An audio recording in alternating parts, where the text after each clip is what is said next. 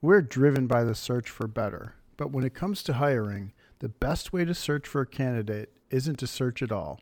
Don't search, match with Indeed. If you need to hire, you need Indeed. Indeed is your matching and hiring platform.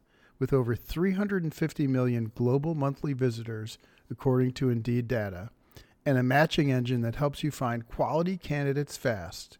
Ditch the busy work. Use Indeed for scheduling, screening, and messaging so you can connect with candidates faster. And Indeed doesn't just help you hire faster. 93% of employers agree Indeed delivers the highest quality matches compared to other job sites, according to a recent Indeed survey. Listeners of this show will get a $75 sponsored job credit to get your jobs more visibility at Indeed.com/hackitout. Just go to Indeed.com/hackitout right now and support our show by saying you heard about Indeed on this podcast. Indeed.com/hackitout. Terms and conditions apply. Need to hire? You need Indeed.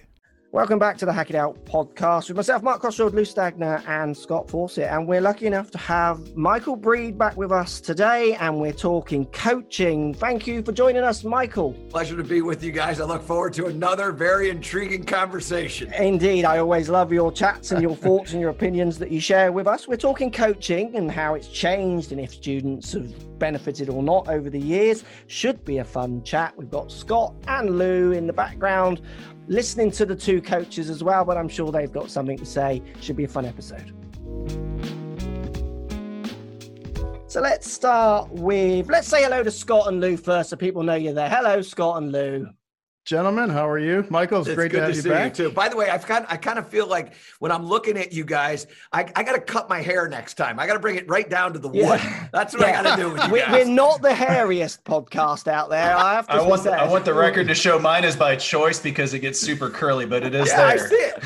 Michael, if I could grow a full head of hair like you, I would, my friend. It just doesn't grow in all those places anymore. Yeah, we should have called it the Very Unhairy Golf Podcast. Right, so coaching, initial question to kick us off, Michael. How has it changed over the years for you? For me, I've seen it really develop. Yourself, I'm sure you were pre-video analysis era, wouldn't you? Well, I think there's a lot of different things. Look, one word, it's technology, right? I mean, you think about where we are now, and the technology world has changed dramatically. I remember buying my first camera in 1988 and using that. And now think about where that is. That's I spent a few years after that, over $3,000 on a camera. Now my camera comes on my phone. And you think about how people consume golf nowadays. It's a completely different thing. Golf Channel has gone AWOL. Right? We have all these different podcasts like this one here across the board. I mean, how has coaching changed? It's changed with how the world has changed. The other thing that I think is really important to understand about all this is from a coaching standpoint, we have only ever at a maximum tapped into about 10% of the market. 90% of the market hasn't taken golf lessons. Nowadays, what we have is a way to reach that 90%. And the way we do that is by recording, like you do such a great job of, recording an instructional tip on how to use the ground more effectively or how to position you're doing wonderful job lately on how to get your hands on the club and the importance of the grip. I just watched that yesterday. Fantastic. And that's now out there all the time for people to consume when they want, which is the final part of this thing. And that is that I no longer have to worry about two schedules in instruction. I don't have to worry about any schedules. I can shoot when I want instructional information that you can get when you want to help you improve your game. And so what I believe is that I think it's a better experience than it's ever been, because what we do is we land our plane faster and we speak to what somebody wants to pay attention to. The one challenge is the coach is no longer able to govern what the student pays attention to. And as a result, it's very easy for the student to get off base. Definitely. It's a double-edged sword, isn't it? The more you give to people at such a freely consumable rate, I used to say it to my mum, who's a little bit try everyone's tip. I used to say to her, you don't need everyone's medicine. Like, you wouldn't go into my medicine cabinet and just take one of everything. You need your own specified medicine that is going to work for you. And I think that's where your YouTubes and Instagram tips and all those other things definitely can really fall down. I'm not sure that you can ever really combat that, because I think that's more often than not, I see that as a personality thing. So where you know what the students are like, I'd get a student, questions I would ask them among many questions were like, have you had lessons before? And they would say, yeah, I've had one off this guy and that guy and this guy and that guy. And I instantly knew that lesson that student was going to be flittering. Their brain general patterns was they were going to be all over the place, and I would have to try and work my hardest to bring them into focus. And if I couldn't, they would just jump from instructor to instructor, where now they can do that online, can't they? Which is obviously equally as dangerous as well as it can help. Well, it's an interesting thing you bring up, because the fact of the matter is that this has always been in the game of golf. You go back to the very first instructional book that's ever been written. That was written in 1857 by a guy named H.B. Farney. And from that moment in 1857 to 2021, there's been more instruction written about the game of golf than any other sport. I mean, the library of instructional books that I have at my house is over 1,000. Martin Hall, who's a close friend, has an instructional library that's over 3,000. We've had Golf Digest, Golf Magazine, Golf Tips Magazine, all producing content. And so when you think about it, there's always been massive amount of instruction out there. It's just been in a 2D space. Now it's in a 3D space. Now there's a visual component to it as well. And that adds to more of it. And then finally, it's this thing right here. It's the phone. He's holding his phone. I have my library with me everywhere I go. Whereas before, if I wanted to learn, what H.B. Farney had to say, or any of the great instructors, and I've got books by Morrison and Kelly and everybody back here. But before, you'd have to bring that book with you, and then you'd have to make time for you to sit down and read. And the amount of time that it would take you to get through, I mean, the golfing machine, I'm still trying to figure that thing out. I've had it for over 40 years. And then obviously technology on the actual lesson tee has changed. Michael, I presume, like I've been in your studio, obviously you're using cameras for production. You've also got launch monitors or simulators, haven't you? I know that you've probably dabbled with force plates, or at least been on them and learned knowledge from them. And I think you've also probably used 3D capture vests and suits and what have you, or at least seen them. The tools out there for a coach now definitely allow for the teacher to, I think the biggest change for me I've seen is I'm able to get from a static position with a student, a new student trying to work out what they're about, to hitting the nail on the head very, very quickly, like within a few shots, if the information is extracted from them correctly. Where back in the day, like half-hour lessons on the lesson tee, you could be like in the last 5-10 minutes and you're still thinking, cool, I still not cracked this. Like, I'm still trying to work out how that player is hitting that shot. So I think what the technology has done for me is allow me to really get to the root cause super, super fast. That in turn just offers more value to the student, I always think. Well, I'll tell you this. One of the things that technology has done for me is it's removed the argument. Yeah. 100%. And the argument to me is, well, this is what you're doing. No, that's not what I'm doing. And I think by removing the argument, what it really has done for me, it has united me with my student. And as a result, one of my favorite quotes from Henry Ford is, whether you think you can or you think you can't, you're right. And when I go back to the lessons that I gave before I had all this technology, I had a lot of lessons that didn't work. And it's not that I didn't know what I was doing, or it's not that my eye was deceiving me.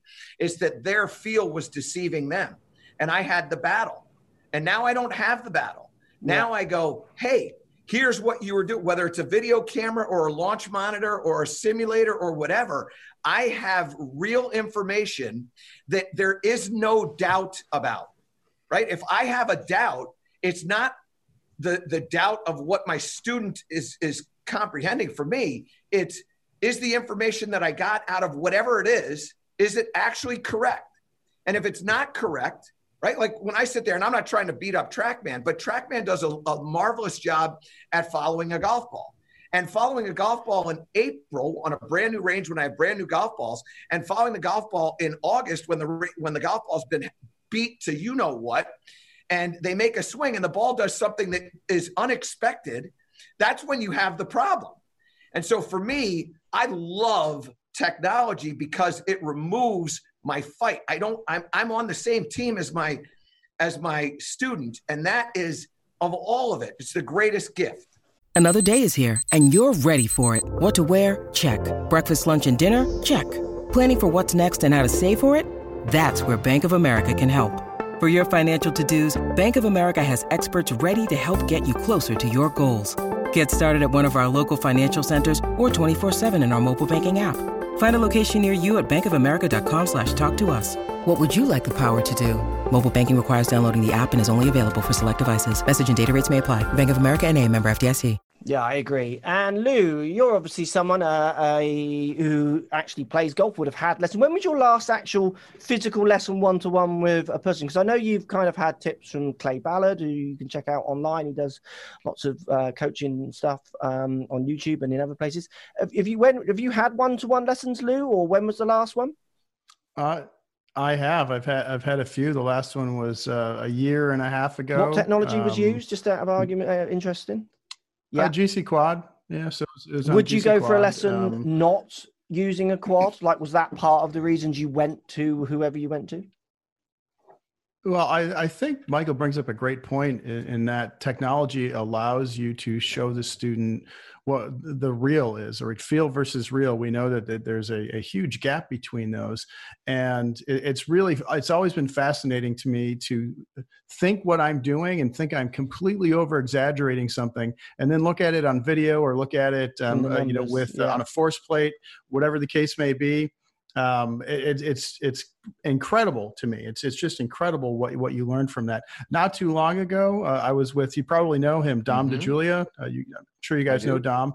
I went to Dom's studio and just being there and talking with him, we ended up doing some on the spot lessons, and he has all the technology you could want. And being on a force plate, that was the first time I was on a force plate. It was fascinating to see what I was actually doing compared to what I thought I was doing, how I thought I was being really effective with the ground, but I wasn't. And those kind of tools allow you to understand what is actually happening and then make changes. And I think the technology helps to speed up the learning process for somebody like me. Then, I relate them, and the golf industry has said this for years. This isn't my term, but people relate them to x-ray machines. Just imagine going to a doctor about an x-ray machine and you wanted to know if you've got a broken bone or not. They're going to go on what you're saying, where you push, what you can or can't do. They want to x-ray. They want to look into that person. And it's the same when you talk about when I use my Swing Catalyst force plates. I'm seeing what they have no clue what they're feeling, and I'm able to measure and quantify if it's something that needs moving. And the launch monitor did the same. Most amateurs, your general amateur golfer, how much dynamic loft do you deliver with a driver? Well, they don't know the answer to that question. I only know because I've hit a number of balls on launch monitors and those are my patterns. So it allows us to look inside of you and then work back and deal with your emotions. I always think of it as dealing with a student's emotions. So I've got to either excite them or calm them down or gently persuade you that your emotions are ridiculous, because that's not actually what's happening. And the machine, as Michael was saying, often allows us to quantify that attack on your emotions, I always think. For sure. The only thing I'll say is I do have a beef with you instructors. Go on. And bring it on. All right, here we go. So my beef with you instructors has to do with some of the fancy terminology that you use. I'm dumb. I'm not a smart guy. And when I hear, well, you're in P6 and you over rotate and you're going to dump it under and then you're going to P6 is complex.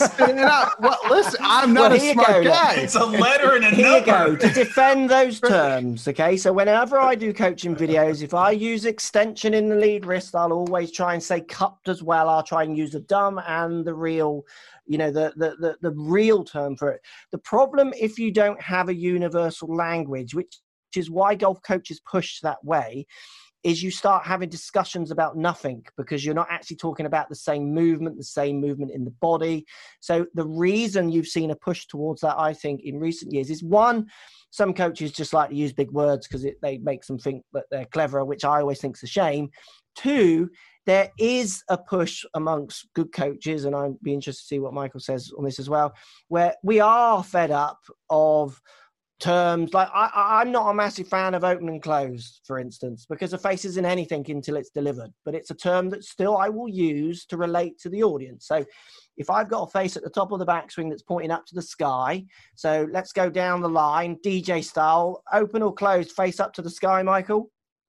Well, they would call that closed. Correct. Are you happy with that, Lou? Closed? And Scott, Sure. We're going to call that closed. Well, and anything. Yep. Because it hasn't hit the ball yet. So that face can be delivered open to a path. It can be open to zero. It's nothing. When I did a study recently, or a couple of years ago, actually, on this, the biggest thing that it changed was the loft. So when you twisted the face around to these open and closed positions, then tried to hit any kind of functional shots, it wasn't the open or closed that changed. That changed a percentage. The biggest percentage that changed was the loft. So I say to my students, top of the backswing, if your face is pointing up the sky, why are you taking all the loft off that club? You're de-lofting it. And that's often how gears would deliver it. Gears will give you a loft at every point of the swing. It'll tell you what loft that club is, because obviously loft is 3-dimensional face open to path. So anyway, I'm digressing and using, I know Lou's, he's blurred out there, yeah, because he doesn't know what I'm on about. What do you think about with the terminology, Michael? Because I know when I watch your instruction, what I love about your instruction is you do talk to the everyday golfer very well. You are not a big Very one much. for flexion, extension, and ulnar and radio and all those kind of things. What were your thoughts?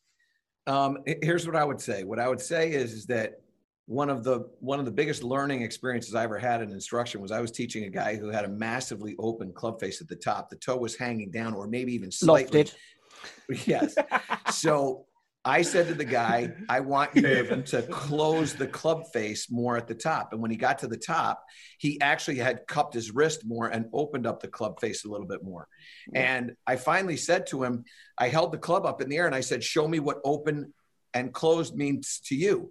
And he did the exact opposite. Yeah, he put the face 100%. to the sky and said it was open. Yeah. And at that point, what I learned was my job is to be the dumbest guy in the room.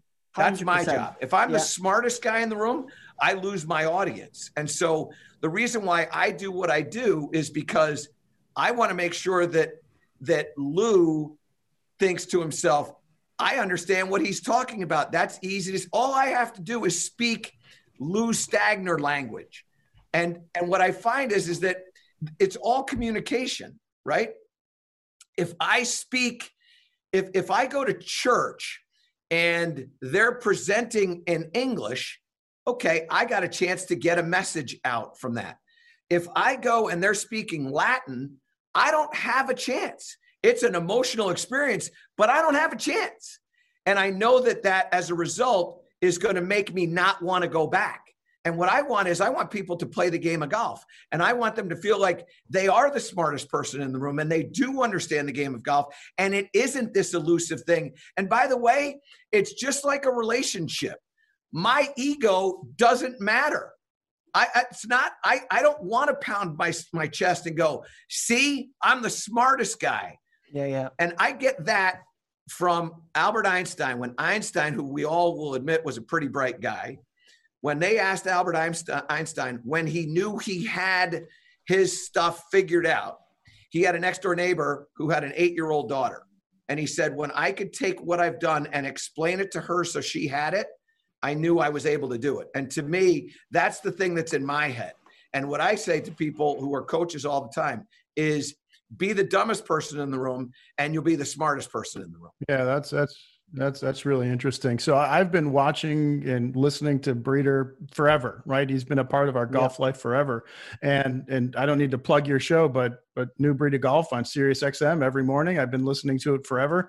And I can't tell you how many times you've had someone call in with some type of swing issue, and to hear you diagnose it on the air and untangle it in a way that makes sense to guys like me is what I think we need more of in instruction, is speaking at that level. And the way you just put it there, I wish more instructors would do that, because some of the instructors I've been to in the past take the opposite approach. They want to impress me with what's on page 12 of the golfing machine, and I don't understand what's on any of the pages of golfing machine. Yeah, I haven't read that far. I'm still on page 8. So Scott, you're on P6. Yeah. Scott, what are your thoughts of how it's changed? Because obviously you would have had lessons when you were a young competitive player, and then you kind of stopped and you've come back as an adult who's kind of, well, you are in golf with your business with Decade, but you've got a business and a family. So I presume you haven't had a particular lesson recently, have you?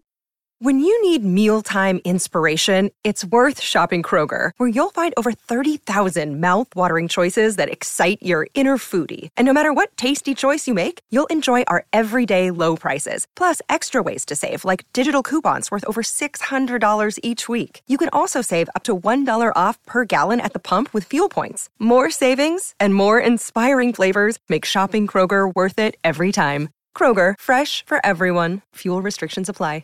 Como and I have been best friends for, 15 years. I've worked on with him intermittently. And then a guy named Jeff Barton at Preston Trails here in Dallas is a great instructor that after I played poorly at the Texas AM in 2019. And it was the first time literally in about 8 years where I'm like, I actually kind of need to get an eyeball on my swing here. Because normally I can just kind of show up and do it. And I finally played so little.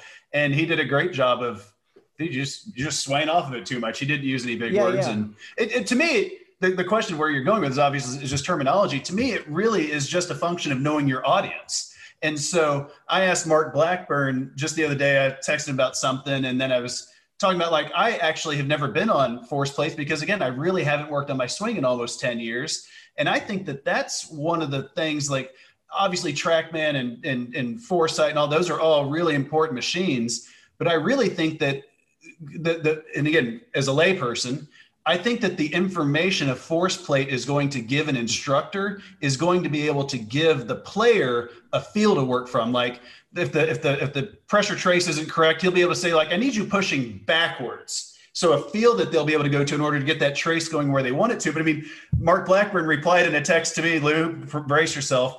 Frontal plane torque, horizontal plane torque equals total torque equals angular momentum. I don't know what he's talking about, but he knew he could say that to me, and because I'm just taking it in. It's about knowing who you can and can't say what to. And I gave a speech at the College Coaches Convention a few years ago, and a pretty big name instructor was on just in front of me. And I sat there and I'm like, I kind of know what he's talking about, but not really, just a little bit laughing to myself. And then in my booth later on, I was like, hey, did you enjoy such and such? They're like, I don't know what he said. Everyone seemed to be taking it in. And I'm not kidding. 100% of the people I asked, what'd you think? They said, I had no idea what he's talking about.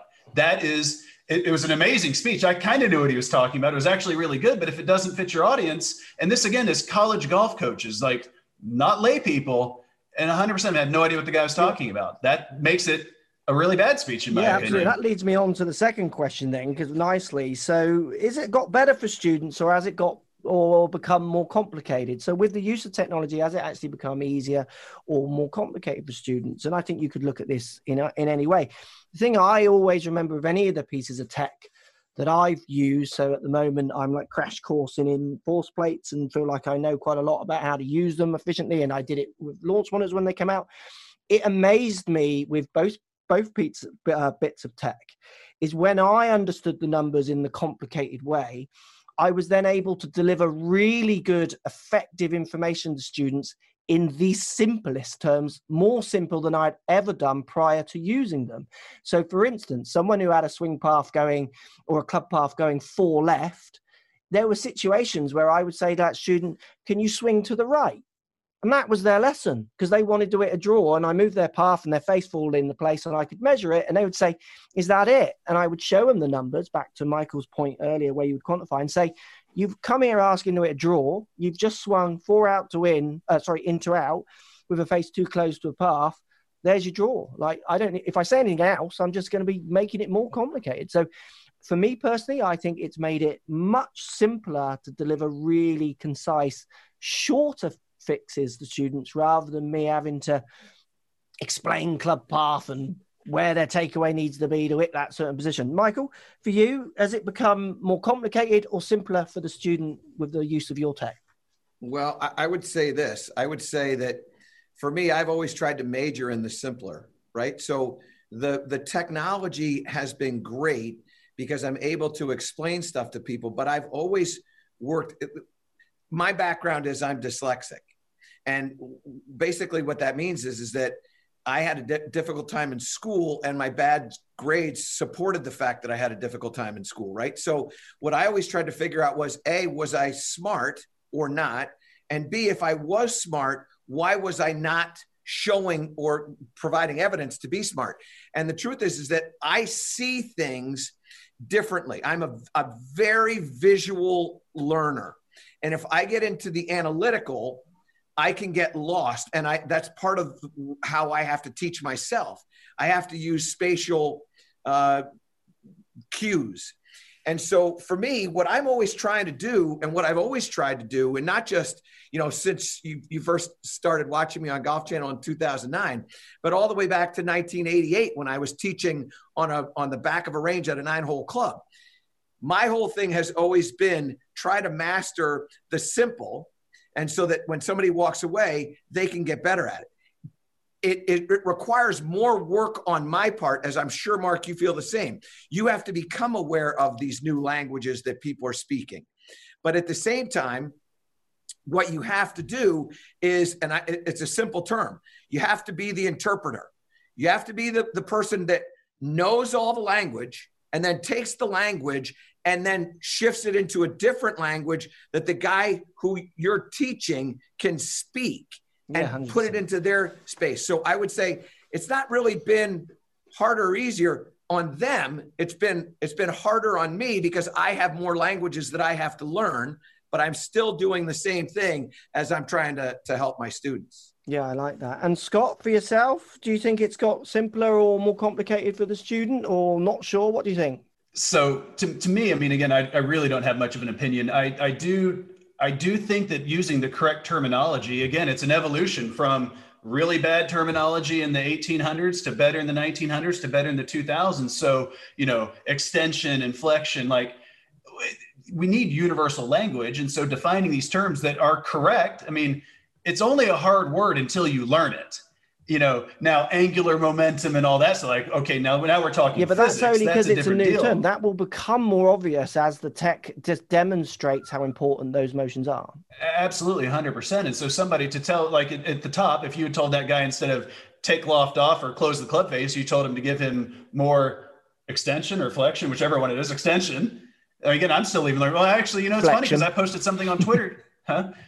Yeah, I posted something on Twitter just the other day and a guy corrected me, and I actually took the time to think it through ish and still posted the wrong word. So that's the whole reason I don't have 1,000 books, but I got about 15 over here on my desk that I'm trying to work my way through because I want to learn it because, it doesn't need to be a here's how smart I am contest, exactly, but if there's a concise word. Yeah, but and the other thing as well is it's got to start somewhere, and it's always the front runners that often are demonized with it. I mean, I was very early using the term face the path. I reckon I could go back 10 years on video content where I was using the term face the path because it's not my term. TrackMan invented it and I learned it. So I started using it because I saw it as a really important term for my students to understand. Now it's a very common term that most people will understand who certainly have any kind of following of golf. But I remember back in the day being absolutely ridiculed for using that term amongst my audience, and fellow pros would ridicule me for using it. And I used to just think, well, if we don't start pushing in one direction, it'll go nowhere. We'll still be truths in the dirt kind of stuff if we don't start pushing this way. So I do think there's for and against to lose points with the terminology.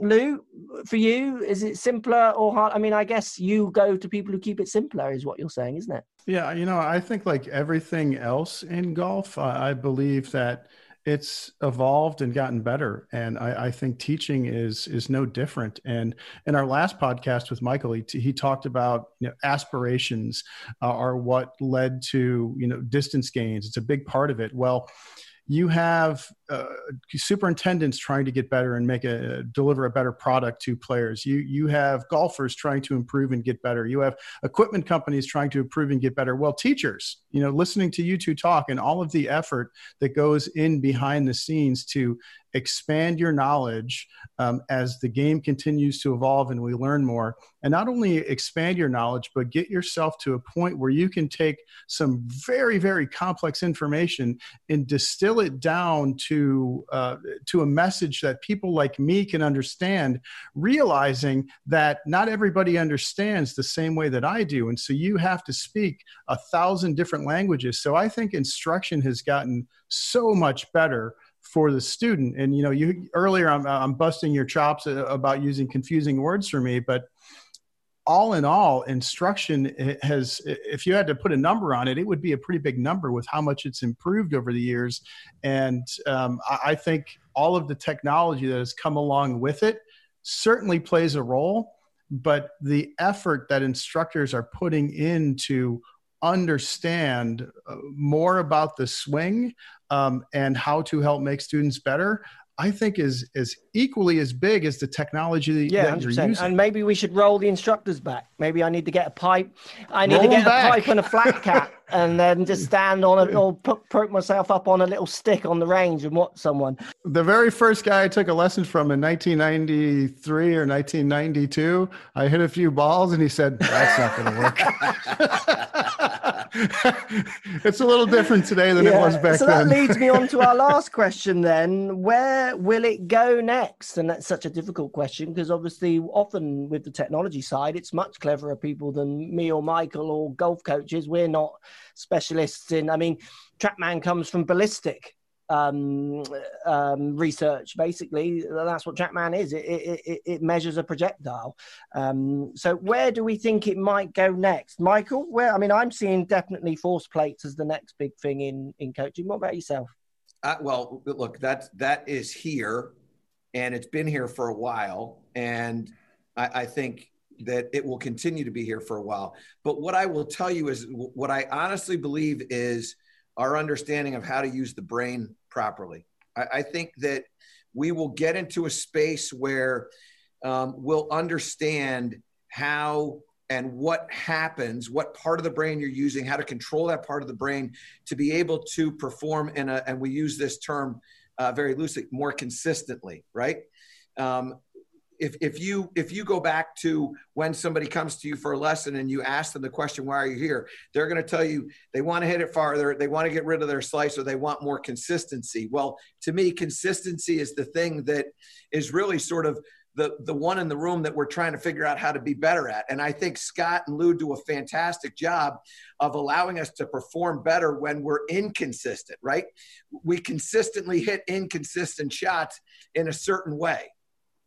And so the question becomes, what can we do with our mind to allow us to be more consistent? And I think when we start to really delve into that and start to understand how to calm the brain and use the brain effectively and go down that path, that will be where I think this ends up going. We've seen the focus band. We've seen other things come out. I think we're going to continue to see that stuff, but it will become more prevalent. So that's where I think it ends up going. I think that what we have seen in our life, you look at the length of time that you've been teaching, the length of time I've been teaching, man, we have seen some phenomenal growth in instruction in the last 30 plus years, far greater than say from 1930 to 1960. I think from 1990 to 2020, it has been some of the greatest advance in instruction of any sport in any part of the world. It's really been amazing. Yeah, absolutely. I think a massive area as well for Scott and Lou, which are obviously very much into this, is the amount of students that do not collect any data on their, at the moment, we're still using PGA Tour data for lots of our comparisons. I dial into companies like ShotScope's database when I'm talking to my students. I need to know if their patterns are the same as PGA Tour patterns. Finding out the patterns of different demographic of golfers, I think, has massive potential to show where A, golfers can dedicate their time, B, where coaches can dedicate their time and efforts.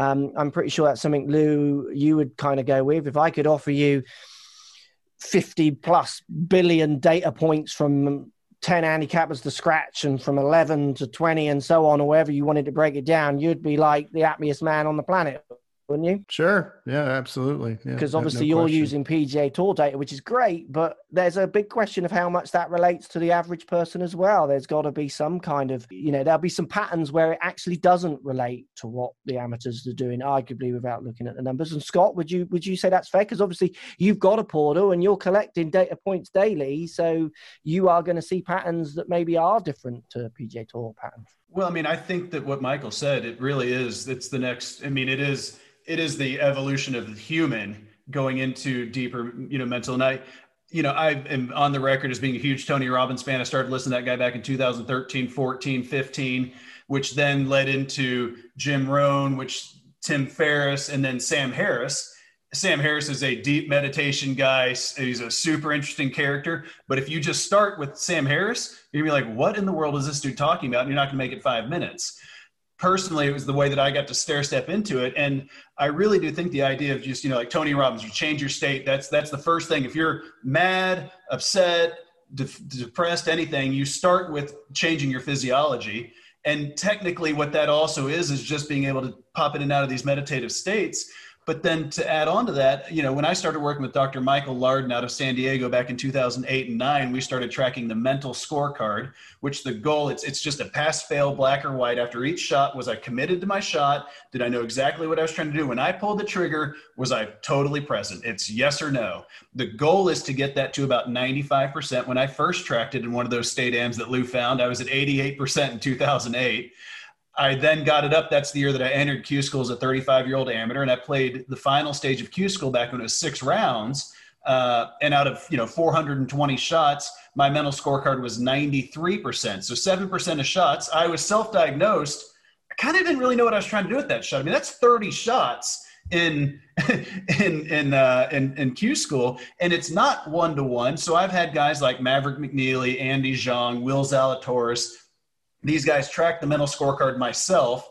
And what we do then is within the app, everybody in college golf, well, everybody who tracks it in college golf, when we take relative to par, their scoring average on a hole with a negative mental scorecard event compared to a hole with a positive mental scorecard event, it's 0.54 shots for each mental lapse. Wow. Now, it's hard to remove outcome from that. Was I present or not? If I missed a 4-footer, it was kind of daydreaming. I'm easier to mark that as a negative mental scorecard event.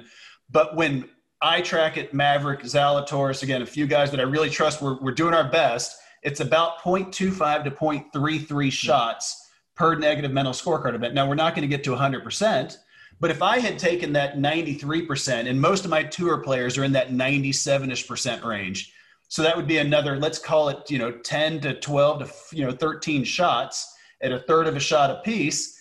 That's a lot of shots over 6 rounds, and it's actually the exact amount I missed a PGA Tour card. So literally by not even doing anything better, but thinking better, more Tiger-like, if you will, because if you don't think that dude was at 100%, you're crazy. Well, this is really for the first time, honestly, there's not any other sports, aside from maybe field goal kicking, that you actually could – a pitcher can't come back after an inning and say like, well, on 14 of those 16 pitches. Golf is really the only sport with enough time between each shot to rate this mental scorecard. So it's really the first time in history that I can kind of quantify how much not paying attention costs you. And so once people really start understanding that, and then again, not to upsell the decade after, but start tracking that on your own. It should be 95%, everyone. There's the cheat code. Absolutely. I mean, I think one of the interesting things in the terminology that you're using now, will be with Lou's got a point to make. I'm coming back to you, Lou, is that people, I say the term now, which I never used to do. I would look at a round and count my putts. So I had 34 putts this round. I wanted to keep it at 30. It's the terminology that Scott's using there now, where people could see massive gains of 0.23, 0.3, 0.1. If you think you can save shots, you are an amazing player. Can you save 0.2, 0.4, 0.1 on each shot or a selection of group of shots? Yes, you absolutely can. If you try and improve 1 or 2 shots every time, you're only going to be disappointed. It doesn't work like that. That's what's massively changed. Lou, sorry, you were going to make a point. Yeah, I want to go back to Michael's point on the mind being sort of the next frontier. And that's really interesting to me. And I agree with it 100%. Back years ago, I coached travel youth hockey and junior hockey for years. And one of the players I was lucky enough to coach was Patrick Kane. I coached him when he was 12 years old. And we were about 4 games into the season, and the kid was phenomenal at 12 years old. He had the skills, the hand skills at 12 that he does now in the NHL as one of the best players in the world. And we're about 4 or 5 games into the season, and it's against a really tough team. And he has a phenomenal game, and he comes off the ice. I'm chatting with him after the game, and he said, the game, it just seemed a little bit slower out there today to me. I'm like, well, what do you mean? It's like, well, when I get the puck on my stick, everything goes into slow motion. Like I'm watching, like I take my VCR and I put it in slow motion. And like, this is the first time I've ever really heard that. It's a 12-year-old kid telling me. I'm like, I don't understand what you're saying, Patrick. He's like, well, everything just slows down, and it's like I'm watching an instant replay on a football game on TV, and that's just what it seems like. And today it seemed a lot slower to me. So after that, I went and I learned a little bit about how neuroscience has studied this and looked at this. And for some of these elite athletes, when they are in the zone or performing, everything slows down, and they think they're able to take in so much more information and process so much more information that it gives the appearance that time is slowing down.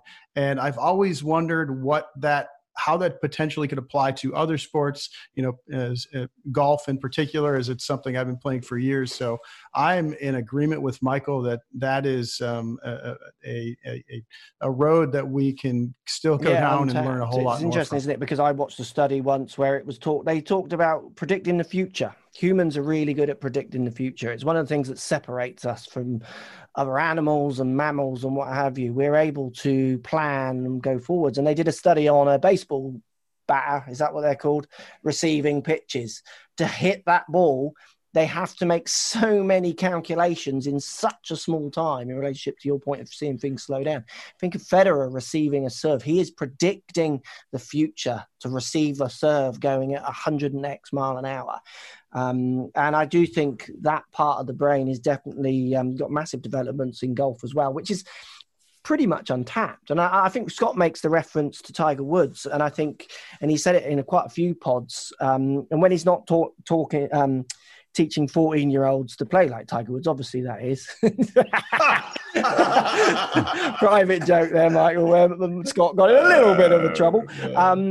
I think it's something that the offending party did. I think it's something that is very understood and taken for granted maybe in that player's game a little bit, which is something you always reference, I think, Scott, isn't it? Again, I say it all the time. Like I think that Tiger's mother is as much to do with his success as a player as anyone, and it's not talked about enough, but it's being talked about a little bit more. And it's just her Buddhist background, which is heavy in meditation. And you can just see it in Tiger in 2019. I really do believe that is, it is just the difference maker. And I see it in myself. And, I try to be objective. I'm like, okay, I'm 47. I'm not dead broke like I was when I was in my 20s playing professional golf. I've got less testosterone. I don't really care if I shoot a good score or not. Like, I'm aware of those things. But just in my day-to-day life, understanding, and this is where I hate saying stuff like this because I feel like a true meditation teacher's skin is probably crawling, but what Lou's talking about there is the time slowing down and all that. The person is accidentally in a meditative state. Now, whether they can keep it up or not, it used to be this mystical, woo, how did you do that? It can be done intentionally, and that's the one thing that I personally, like I say, I hate saying it this way, but I'm going deep on it right now, man. I am really trying to be a guinea pig on this to see what does and doesn't work and how you transfer it out to the course, because there's just no question in my mind. It's not about having no thoughts or about controlling your thoughts. It's about recognizing the ruminating thought pattern before it spirals out of control and you make a few bad decisions in a row. And then we all say, if I could just go back 30 minutes, I'd do something different. You could not do something different 30 minutes ago because you weren't capable of it at that time. You've now seen the mistake. You now need to apply that moving forward. but nothing would have been different 30 minutes ago. You still would have had the same decision-making process. It's absolutely brilliant. Well, that's I've enjoyed that chat. And I would say, Michael, it's basically, I think it's really exciting times ahead for coaches, isn't it? Like, I think we've got a lot to look forward to. It's untapped, isn't it? It's exciting times as a coach. I see it as exciting. I think some coaches see it as they get a bit worried because they don't want to learn, but I get really excited by it. Well, I think it goes back to the terminology. It's one of the things that I've been really hard on with the PGA of America is making sure that they call us coaches and not teachers. And to me, coaches is the thing that makes this a 3D experience instead of a 2D experience. You hear Scott and Lou talk about, the mind, Patrick Kane slowing things down. And there's reams of history of great athletes talking about key moments and how things slowed down. And being able to do that, I was a hockey goalie, and I can remember a game that I played where the puck literally, it was like it was in water. And it would be shot, and I would move my glove hand and wait for the puck to get there, and it was one of those things where coaches would come and go, man, that was you were awesome, Dave. No, it was just easy, and how do you get your brain to that state? I think that's the part of coaching that we still have to develop. Right now, I think when you look at what is going on instructionally, we are really, really good at how to make the body work properly and how to control the body. We're really bad at how to make the mind work. And I think the work that Scott and Lou are doing is getting us better at thinking properly, which is great. But now we have to tap into how can we get to where we're 97 or 98% effective and doing what we want to do? I call it focus. Can you really be focused on every single shot, concentrating on what you want to do? And I think that's the next frontier. Yeah, absolutely. Brilliant. Hey, for those that don't play hockey or have never played hockey, you need to be out of your mind to be a goaltender. I'll just, for the record, I'm going to say that. They're like drummers in bands, aren't they? They're always the crazy ones. I might get in trouble. I might get in trouble for saying this, but I wanted a goalie. I wanted three things out of my goalie. I needed somebody that was big, dumb, and ugly. That's what I look for in goaltenders. There you go. Well, brilliant. Thanks again for your time, Michael. As always, it's been a pleasure. Lou and Scott, as always, thanks to everybody for listening. If you enjoy the podcast, do leave us a review down below and give us some stars telling us in your review what you might want us to rap about next. Thank you, everybody. Thanks for listening, and we'll see you in the next podcast.